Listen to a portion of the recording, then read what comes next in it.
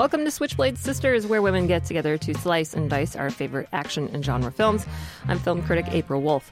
Every week I invite a new female filmmaker on, a writer, director, actor, producer maybe, and we talk in depth about one of their fave genre films. Perhaps it's one that influenced their own work in some small way. Today I'm very excited to have writer, director Shaz Bennett here with me. Hi, Shaz. Hi, April. Thanks for having me. So let me give you all an introduction to Shaz's work and life and medium.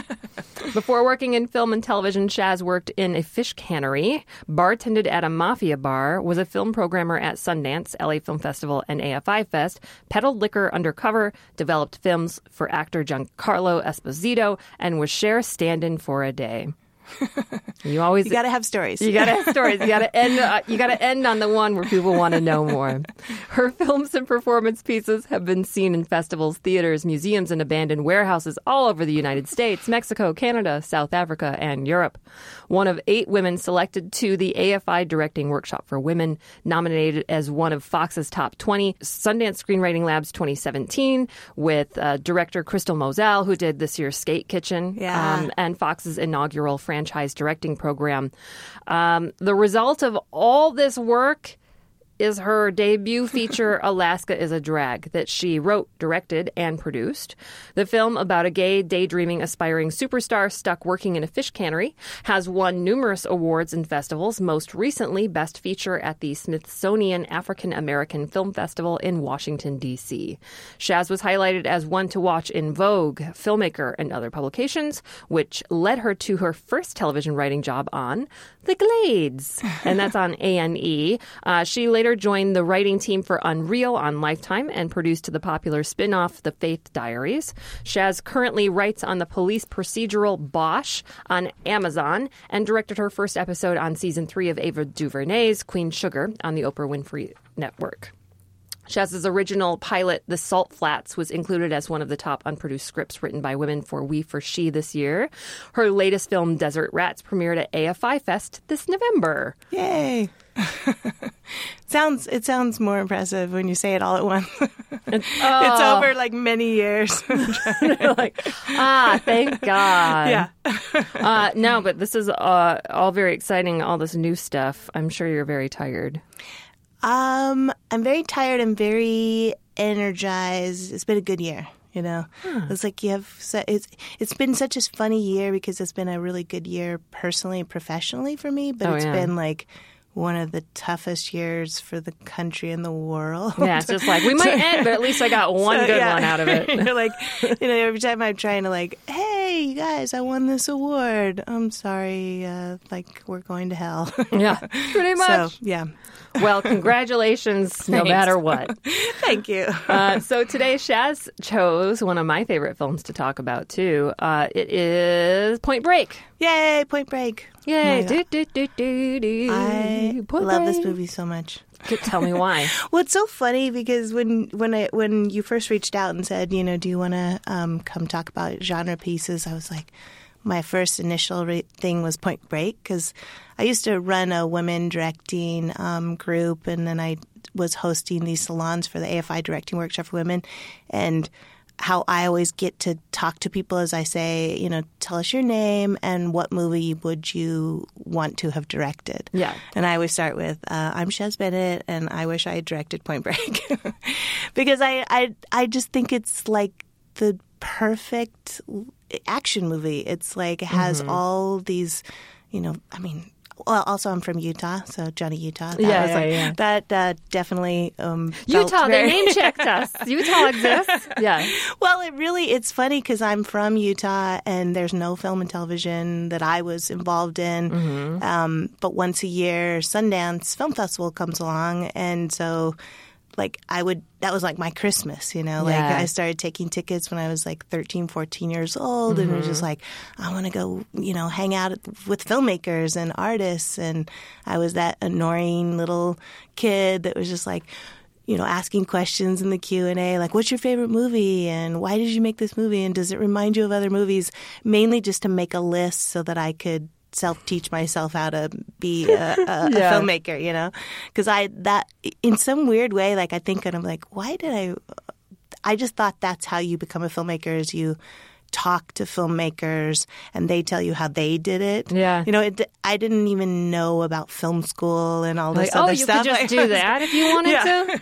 Which led me into film programming. So having watched thousands of movies a year for 10 years, you know, I'm totally self-taught. But this movie came at a certain time in my life when I think I was like 14, 15 years old when I saw it. And I was just like, there's something about this movie that's just, I didn't even know it was directed by a woman, but I reacted to it. You know, like I was just like, I'd never been to the ocean. I'm from Utah, you know, there's no ocean. So I was like, I remember going to the ocean and feeling that power of like all of that. And just, and part of it was just falling in love with it from this movie. And then I loved all the crazy action sequences, but I loved the reaction of these two men that were like the polar opposites of each other, but there was a constant push-pull. And then, you know, I mean, I think about Lori Petty and how, you know, like when you look back on it, like with your eyes from 2018,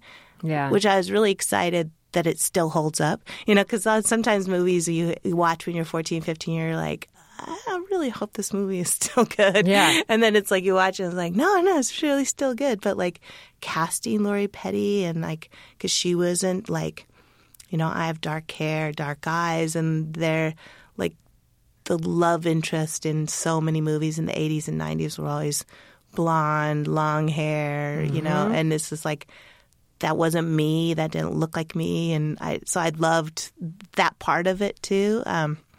I don't know. I love this movie on so many levels. Well, let's get into it. Keep going on and on. No, let's get into it. But for those of you who haven't seen Point Break, today's episode will give you some spoilers, but that shouldn't stop you from listening before you watch. As always, my motto is that it's not what happens, but how it happens that makes a movie worth watching. Still, if you would like to pause and watch Point Break, now's your chance. So let's introduce Point Break. Written by Peter Iliff and directed by Catherine Bigelow for release in 1991, Point Break stars Keanu Reeves as Agent Johnny Utah, who's just been transferred to the LA FBI field office. His new partner is Angelo Pappas. Such a great character. Who's got a hunch about a group of bank robbers that have been plaguing the city every year. Angelo thinks they're surfers, and he wants Johnny Utah to infiltrate their group. You can't just walk up to those guys. You have to get out there and learn the moves, get into their head, pick up the speech. You're trying to tell me the FBI is going to pay me to learn to surf? It's either you or me out there on the board. You get my drift? Johnny tries out surfing, but wipes out. And a woman named Tyler saves him before bitching him out for having a death wish. Johnny then feeds Tyler a line about being an orphan, so she'll teach him how to surf. So I'm a big hero to my folks, right? But 2 years ago, they were killed in a car wreck. You can't imagine it. Your whole life changes. Through Tyler, he meets a surf gang headed by Bodie, played by Patrick Swayze. Bodie only accepts Johnny after he realizes that Johnny is a former all-star quarterback that he used to watch till he blew out his knee. So Johnny doesn't initially suspect Bodie and his gang for this series of bank robberies. There's another gang that's already been physically violent with him, so Angelo and Johnny start targeting them, and then they have a raid. Unfortunately, this gang was already infiltrated by the DEA for a separate investigation, and they definitely are not bank robbers. That's when Johnny reluctantly looks at Bodie and his crew, but he also gets swept up in their adrenaline junkie ways. While Johnny and Angelo are staking out a bank, the ex-presidents, the bank robbers, they show up, and Johnny gives their leader chase. It's very obviously Bodie, but he never removes his mask. When Johnny has the chance to fire at his target, however, he shoots all his bullets into the air.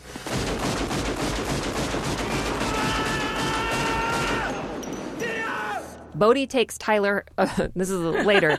Bodie then takes Tyler hostage. And then he blackmails Johnny into helping them pull their last job because now Bodie knows that he's an FBI agent and blah, blah, blah. I'm an FBI agent. I am an FBI agent! But the job of the bank robbery, it gets botched when two agents try to foil it and die. Johnny gets arrested for helping the robbers, but speeds down to an airstrip where the gang is trying to escape. Angelo and a gang member die in a shootout. Johnny has to wrestle Bodie in midair. Bodie and another guy escape and release Tyler. all is okay because Johnny knows exactly where and when he can find Bodhi, his best friend forever, later on, which is the biggest wave of the century. Yeah, dude. It's so funny when you talk about the plot of this film. It could so easily just be like the cheesiest, most ridiculous story ever. Yeah. And it could be. Yeah. And yet it isn't, because it's the characters are really real, the spirituality is really real, the people are real. Like there's so many deeper levels, man.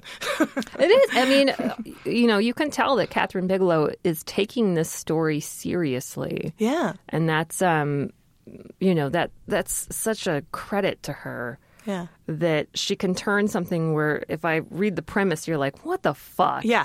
For real? Yeah. Like, It's like, I mean, you hear the stories, it's like, oh, I was just thinking, oh, what if a story of a, surfer as a bank robbers and the FBI has to learn to surf? Like, okay, it's a premise, but it's the characters that really matter. And it's like, and it's the casting, and it's casting Keanu Reeves, and it's casting Patrick Swayze, Yes. and those two together. Yes. And it's like a bromance before that was a word.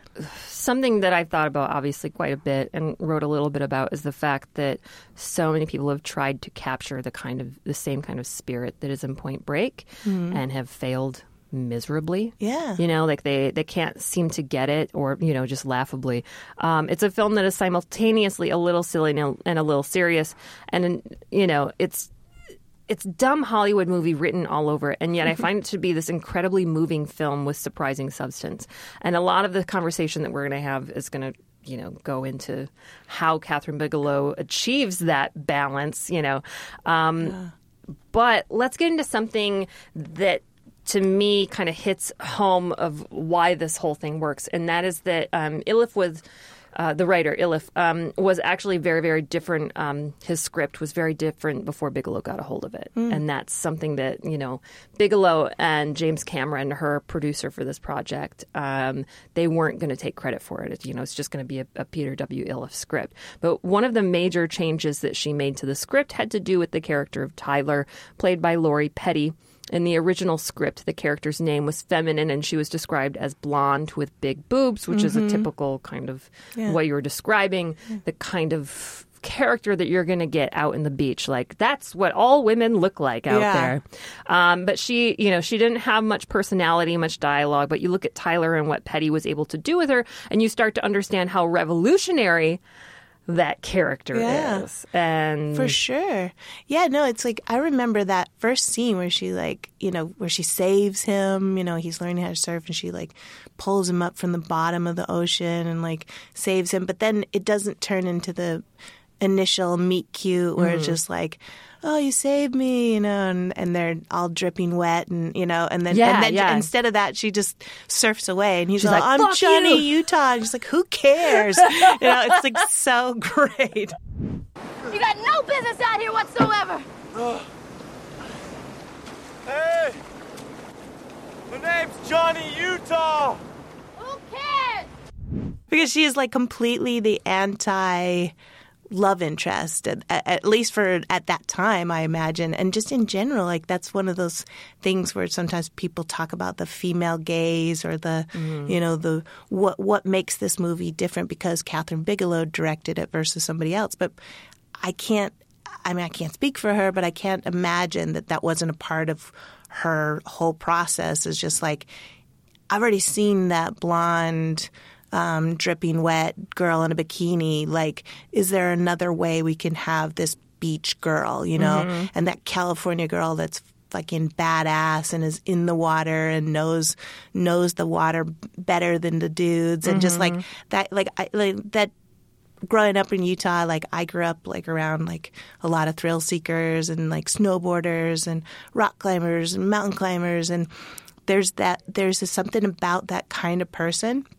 And the girls that hang out with that kind of guy are also that person. They're really cool and hip, and they're very present and aware, and you have to be, because you just have to be kind of like living every moment. You know, it's like watching this movie again. It's been bringing up all these stories, and I just remember like rock climbing with some friends when I was younger, and like I got sort of anxious, and I wasn't like hanging off of a 50-foot cliff or something. You weren't free soloing. I wasn't free soloing, but I was like, my friend said he looked down and he was like, I could see that you were getting nervous. And I was like, yeah. And he was like, he just looks down and he's all, Shaz, just like, just find the next hole. Just, you're fine. You're going to be cool, Yeah. And it's just like that type of just be here now, which what a better way to look at of a world of, our careers in film and television. Yeah. Like don't fall in the fear of like, am I going to fall? Am I not going to be able to succeed? So, but I hadn't seen that type of girl. And that was Lori Petty. She was just so perfectly cast for that because she was right there with them. And yet also like smart enough to go, you guys are dumb as shit. Like, you're going to kill yourselves out there. Calling them out on all the bullshit. It was great. She wasn't all masculine. And she wasn't all feminine, but she had a really beautiful androgynous character to her. And that was something, that I feel is definitely true to life in some way. And, what you said about her being like, she's still a love interest. She's just not the same kind of love interest. Well, we're going to take a quick break, but you mentioned some stuff about, Keanu Reeves and Patrick Swayze. So we'll get right into them as soon as we get back from the break.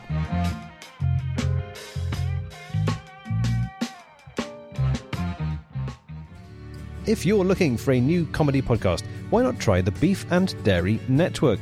It won Best Comedy at the British Podcast Awards in 2017 and 2018. Also, ILO. There were no horses in this country until the mid to late 60s. Specialist bovine arse vet. Both of his eyes are squid's eyes. Yogurt buffet. She was married to a bacon farmer who saved her life. Farm-raised snow leopard. Download it today. That's the Beef and Dairy Network podcast from MaximumFun.org. Also, maybe start at episode 1, or weirdly, episode 36, which for some reason requires no knowledge of the rest of the show.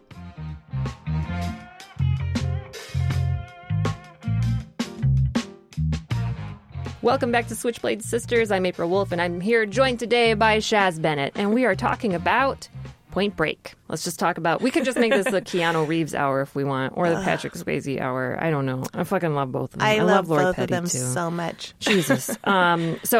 For me, it was difficult to remember that, where Keanu Reeves was at in his career. And that's something that when I was writing that one piece for Rolling Stone, that I was looking at the context of this in terms of his career development. It's just so important. Yeah. It's really, really important. And to think that Catherine had to fight for him so hard. Apparently, a lot of people were not down for that. The studio, the network, and she, and even James Cameron, who probably had more juice than she did, was sort of like, all right, really? If this is what you want to do, I'm going to stand behind you. But, and now you can't imagine anybody else in that role, I think that we underestimate how much he adds to it, too. He's definitely a baby-faced boy. Now he's got facial hair, but I don't think he got facial hair until he was in his 30s. You know what I mean? Yeah. He was probably trying to shave to get it. And, now he's a grizzled action hero. But, this kind of marked his foray into action in general. And him being, continuing to be one of our greatest action movie stars starts here with Catherine Bigelow. Yeah. And when you read about it, it sounds like I met Catherine Bigelow once, a gajillion years ago at Sundance at the Labs. And she was one of the advisors. I was just working there. But she was just she talked about, she just has a sense with an actor. She just knows this is the one, and I think you can see them together. It feels like they created this character. And like I said, I feel like she did a lot of against type casting in the show where she's putting him, who's this FBI agent, cop, good guy, and yet that would be just one note. Like, so it's a casting somebody that can fit in the world too. Because it's like you look at Gary Busey and like, everyone was thinking he was so crazy because he's just thinking about these surfers, Which when you start talking about the plot, it starts to get a bit absurd. But Gary Busey is Angelo Pappas, like it's so great. To go to Keanu, one of my favorite scenes ever is the chase scene. That's like, I've broken down that chase scene a million times and how they shot it and how, like, and apparently the guy in the mask, because Swayze wasn't Swayze, it was the his body double. His body double, but Keanu was doing all of that and running and jumping and doing, and he's very like present in that chase and so great. And just that chase scene altogether is like magic. How, they're all the forced perspectives of those alleyways and cutting in and out of, houses and, throwing a dog. It's like, who thinks about that? It's amazing. It's in certain ways, the way that they kind of use the environment in the chase sequence also reminiscent of certain, Hong Kong action films that also use the environment in a manner to, and obviously very different, because they're not using martial arts or anything like that. Yeah. But just the interaction with the environment as it happens, it feels like a surprise. For sure. Everything feels like a surprise. Well, that and the raid where, they go to get the surfers and Anthony Kiedis gets shot in the foot. And all, it's like that scene too. That was one that Allison, my director of photography on my feature, and we reference because of how it's shot and it's so close, and your brain has to fill in a lot of the because it is the environment, and you never lose track of the geography of anything, but like the payoff of the lawnmower when you're looking through the window and you're like, and he's trying to tell,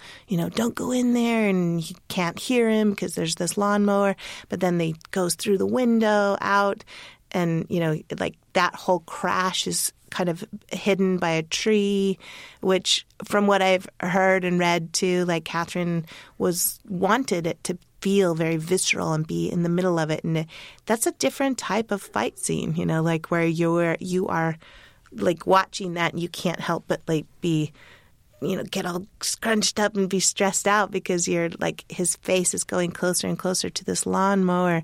And yet, of course, safety wise, they never let him get that close, but like the way it's edited and the way it's shot and the visceral, like you are right. The audience is right in the middle of it. Yeah. And I hadn't seen that in like, because I love like so many great action sequences in general. Like I love action sequences, but part of it is often I'm looking at it like I'm just watching it, Yeah. And that one takes you in it. And you are literally right there in the middle of it. You feel like you're about to get your head cut off by a lawnmower. Well, let's talk a little bit more about that and how they accomplish it, because you've got, first off, what you're saying about it being very personal and very part of a POV. You are in these characters' POV is that's one part of it. And then, another part is the fact that Catherine Bigelow and her DP, they developed a new camera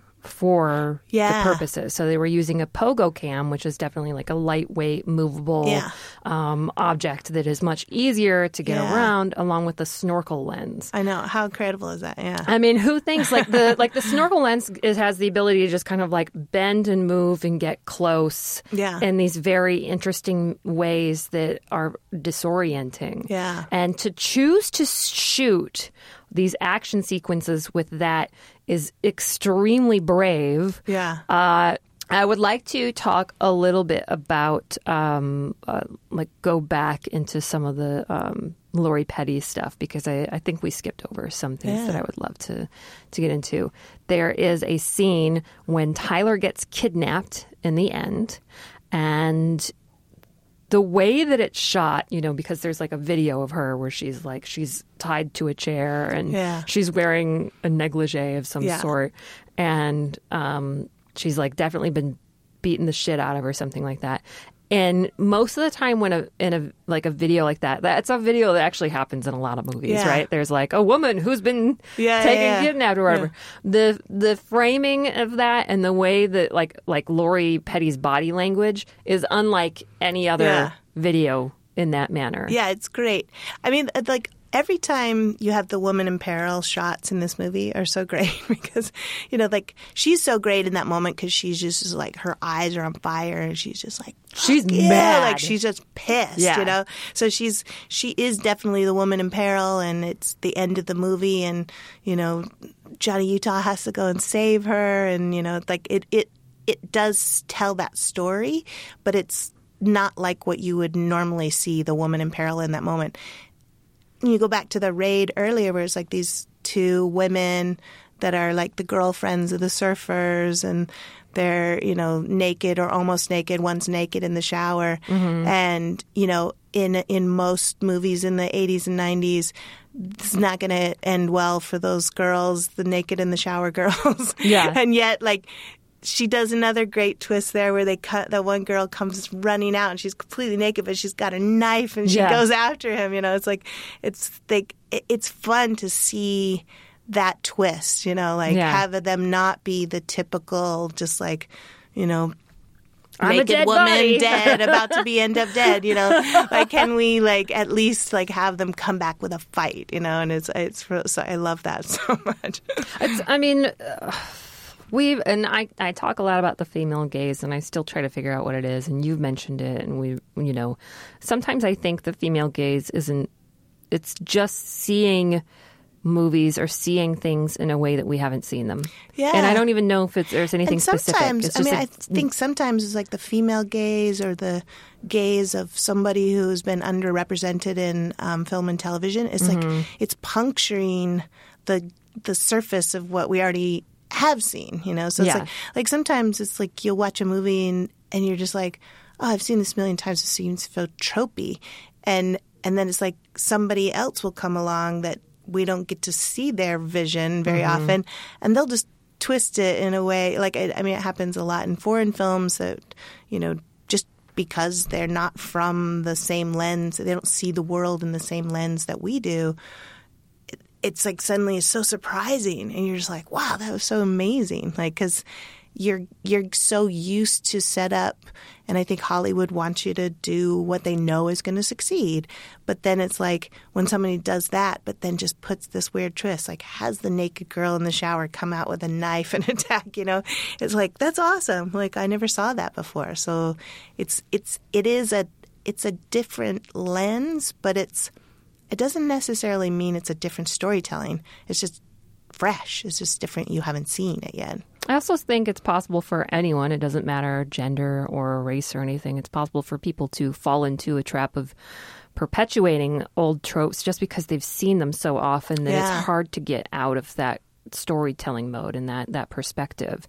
Has there ever been a moment really where you've like written or directed something or started to do it and then realized like, why am I doing this? All the time.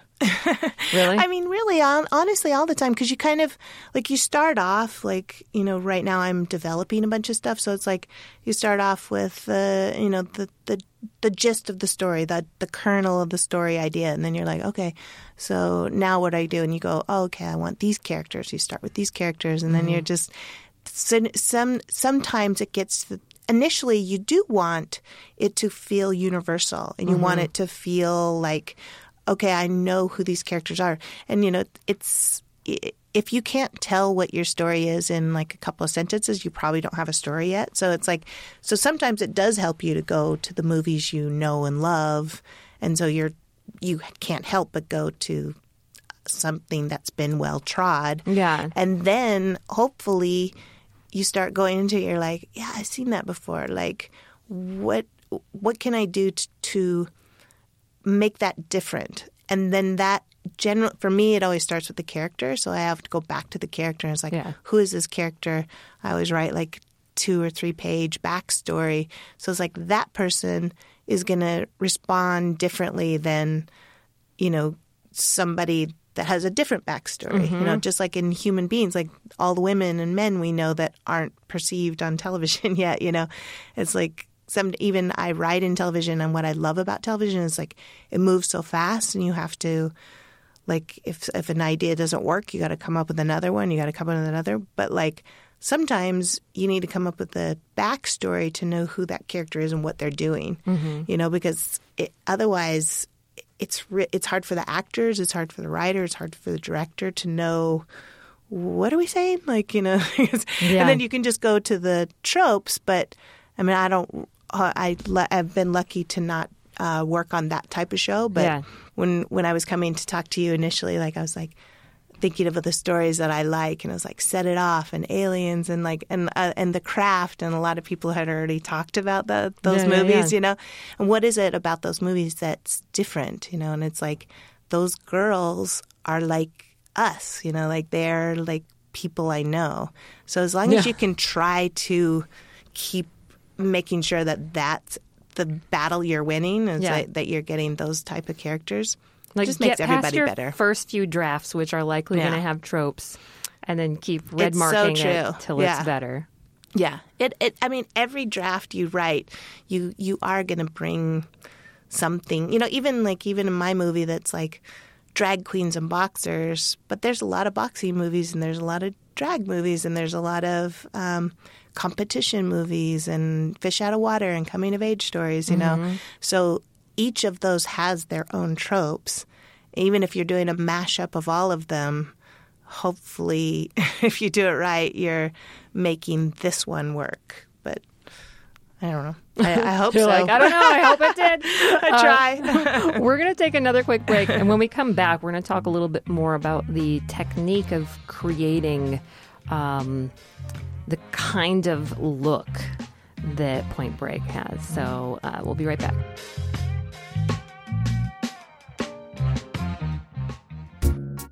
Hey, gang, this is Jesse, and I am joined by Bikram, the managing director of Maximum Fun. Hi, everyone. So we have some really amazing news to close out 2018.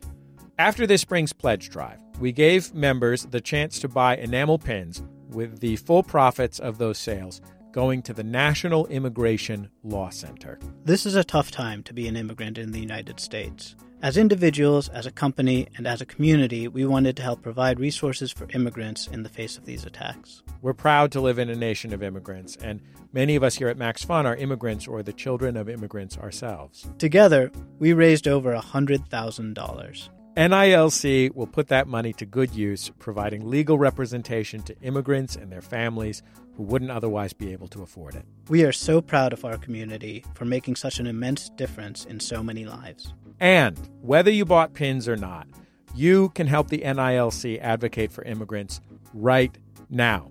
All you have to do is go to MaximumFun.org/NILC.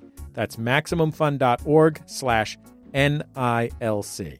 Our thanks go to all of you who made this possible. Great work, everybody, and happy holidays from all of us at Max Fun.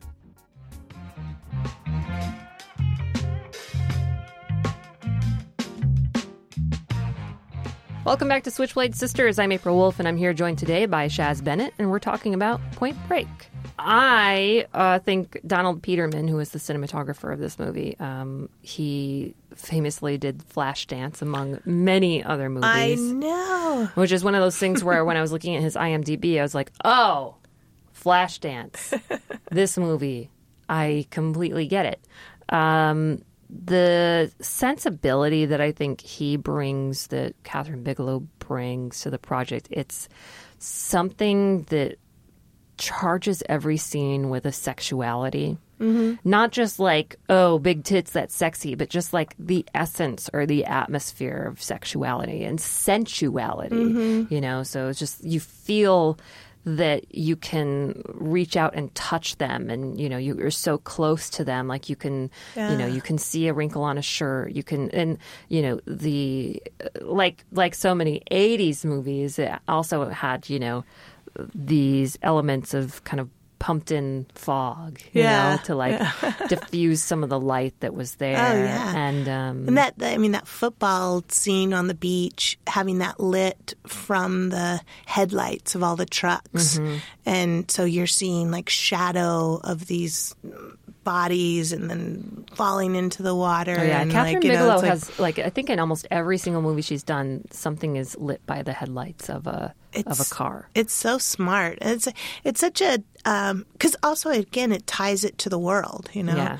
I mean, you know, I love Flashdance for all these other reasons, but I wouldn't Yeah, you didn't pick necessarily Flashdance. I wouldn't necessarily say like I've recently rewatched Flashdance, and I watched that movie at a certain time in my life with this little kid growing up in Utah that was like I was too young to really experience it, and so it stuck in my mind. But what I liked about Flashdance is that, again, like you're in the world, you know, even though the loft was a bit absurd. Yeah.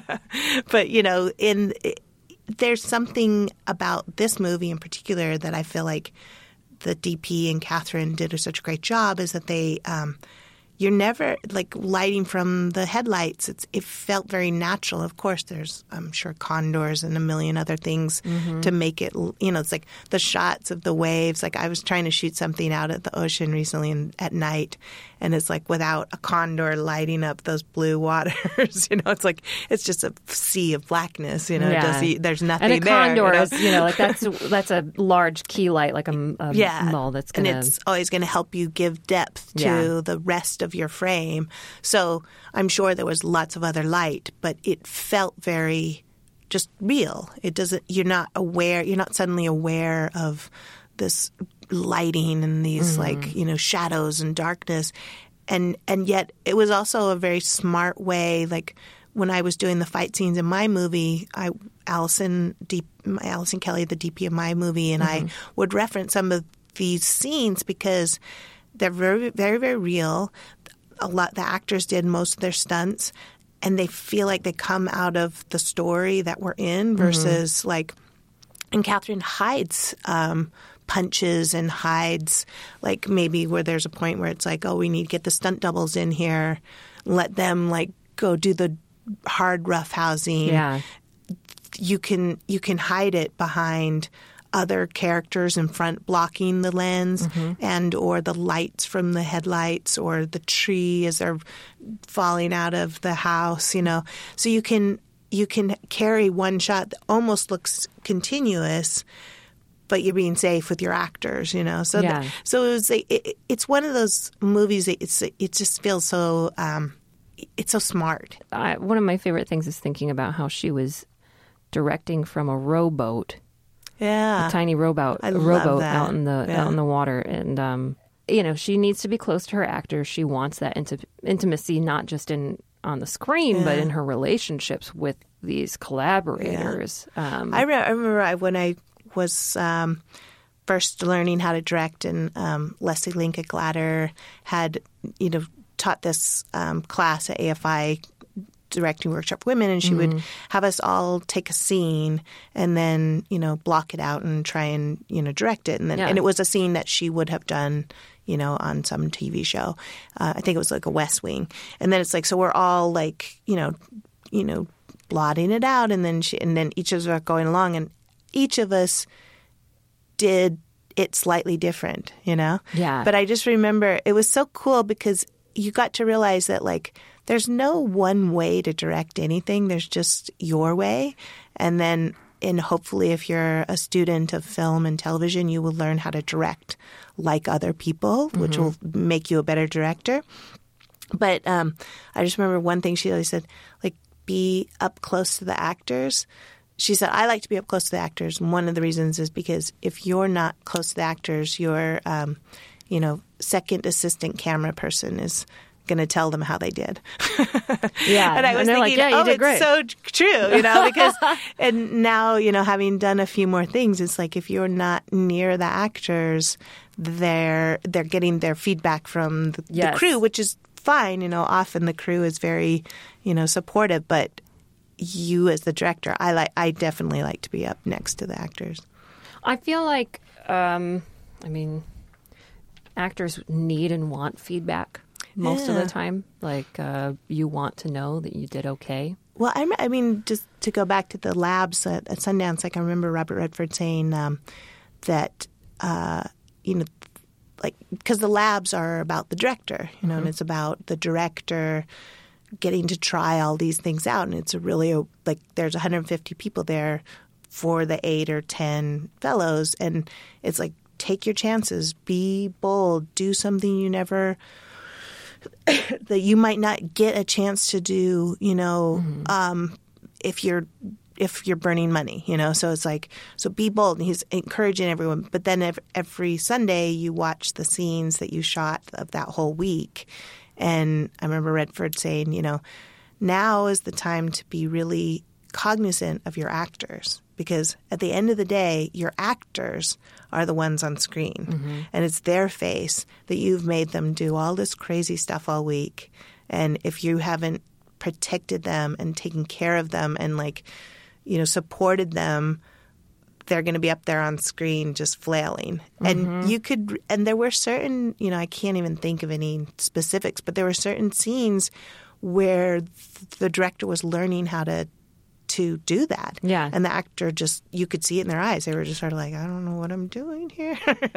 You know, and that's what's so interesting about even in Point Break, where there's moments where sometimes Keanu Reeves' performance, for me personally, feels big. And yet it's like there's other times where he's so, like, nuanced and so layered, and he's matching Swayze, and he's matching Gary Busey, and he's matching Lori Petty. And I was thinking, Catherine Bigelow fought for him. She must have, like, she was right there with him all the way, you know? So it's like, I don't know. I'm that's a bit of a wild tangent, but I do think of that all the time too. You're not protecting your actors. You're not directing. Well, it's their face. You know? I mean, obviously, I think some of the more specific places where you think you can see Catherine Bigelow protecting her actors is with Patrick Swayze's performance, which is, one of his best, I think. And I am a Roadhouse aficionado. Pain don't hurt. So I think, you know, his performance here, as you had pointed out, you know, he was coming off of Ghost. He was coming off of Dirty Dancing. Yeah. He had a certain kind of feel to American audiences who were like, he's a very sexy, very, like, suave kind of person. Yeah. And you look at him here, and I'm thinking specifically even in the plane scene before, you know, as he's showing Johnny Utah the video of Tyler, and he's going to jump out of the plane. There's a wildness in his eyes that I think it's not an easy place to get to. Yeah, but they're like he's scary as shit. He is like thriving on that thrill seeker thing, and it's like, you can see where that thrill seeker goes bad, you know? Yeah. And it's so great. And I love listening to the stories about how he was jumping out of planes, and they're like, don't do that, insurance is blah, blah, blah. Yeah, I know. And then it's like that scene where he learns how to jump. I mean, the camera rolls with him falling out of the plane, and it's just on his face, and he's just flying backwards. It's like, but in his eyes, he's nuts, you know. Like, and I don't know how many times you did that. Like, they probably did that maybe twice, you know. Like, yeah, I think he only did one jump for the movie. And that was it. The rest of it was just him wanting to do it to get practice, to look comfortable. But then he was just obsessed with it. That he's obsessed with it. And you could tell that they were all of those boys were just like dealing with that testosterone and that thrill seeker. And it's just like there's a kind of a bubble. Just the sensation of the thrill. You can feel that. It's almost like a jitteriness. Yeah. And with Patrick Swayze there, it's on a different level of performance. But he also said that this is the role that most resembled him, he felt, like both his bad and his good sides, these way. And That's so Catherine Bigelow was able to kind of embrace this part of himself, you know, that he was never really given the opportunity to show, because Hollywood will, you know, bring you in and be like, this is who you're going to be. Yeah. And then it's like, you've done Dirty Dancing, you've done, Ghost, like, we want you to do another love story. And yeah, because you can be vulnerable and you can look at someone like you love them. Yeah. And that's also a very difficult thing to do. Yeah. So they're like, let's get you in with fucking Demi Moore and do this shit. Yeah.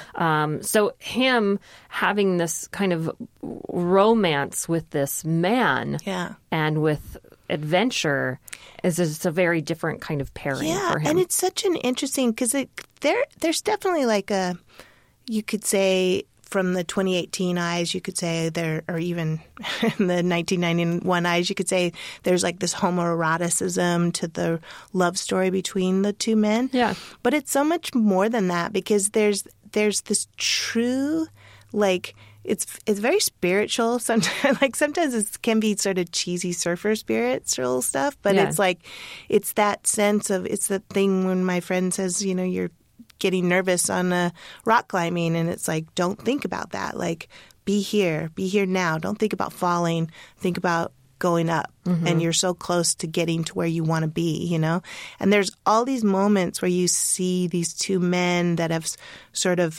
mastered their physical bodies, and, they're both these athletes, and then, but they're starting to get to this second level of masculinity in this sort of like me now kind of sense of like, I'm more than this. I am I'm a part of a smaller, large, like there's that line where he says something like, once a year or once every 50 years, the ocean tells you how small you are. Yeah. And it's like, that's like a beautiful line about where we are in the world, in the universe, in the, existence, So I think you have to take all those levels to really see this movie. Like, and, it's like, you can always look back on it and, like I could wax poetic about it, but I don't know necessarily that all of the layers were like 100% Catherine Bigelow or the writers, perception of everything, like it's not like, I think sometimes they just wanted to make a kick-ass movie, and it is on that level too. It's like, but like there's these funny moments where it'll go deeper, and there's another layer of like something you're like, whoa, that's like, it is so much better than it has to be. Yeah, because it's like that. Like even go to Roadhouse, like I love Roadhouse too. It's a great fucking movie. I love Roadhouse so much. The editing, the cinematography, the performances. There's no bad. There's not like even like a bad guy in, like who's the evil person in Roadhouse or in car dealership and the government and the and like in Point Break, the evil is the system and the people that are holding them back from like being able to just live and be who they are, but like. Yeah, they're also robbing people and scaring the shit out of people and like pointing guns at people, so they're also bad guys. But by the time you really realize who they are, you're so deep in love with them that you're like Keanu. Like you want them to succeed too. Yeah, Johnny Utah also has the same thing. He's just like, fuck, I fell in love with these guys. Yeah. And now I have to take them down. I'm so sorry. Yeah. Thank you so much for joining us today on the show, Shaz. And can you tell people, where they can see your work right now or in the future? Yeah. I mean, you just go to my website at shazbennett.com. They're always updated. But there's, my feature film is out in the festivals, and Queen Sugar's out, and I'm on Bosch as on Amazon, so you can watch all of those things on the internet. Thank you so much. Thanks a lot. Thank you for listening to Switchblade Sisters. If you like what you're hearing, please leave us a 5-star review on Apple Podcasts. If you do, we'll read it on air. If you want to let us know what you think of the show, you can tweet at us at SwitchbladePod or email us at switchbladesisters@MaximumFun.org. Please check out our Facebook group. That's facebook.com/groups/Switchblade Sisters. Our producer is Casey O'Brien. Our senior producer is Laura Swisher, and this is a production of MaximumFun.org. I am an FBI agent! MaximumFun.org. Comedy and culture. Artist owned. Listener supported.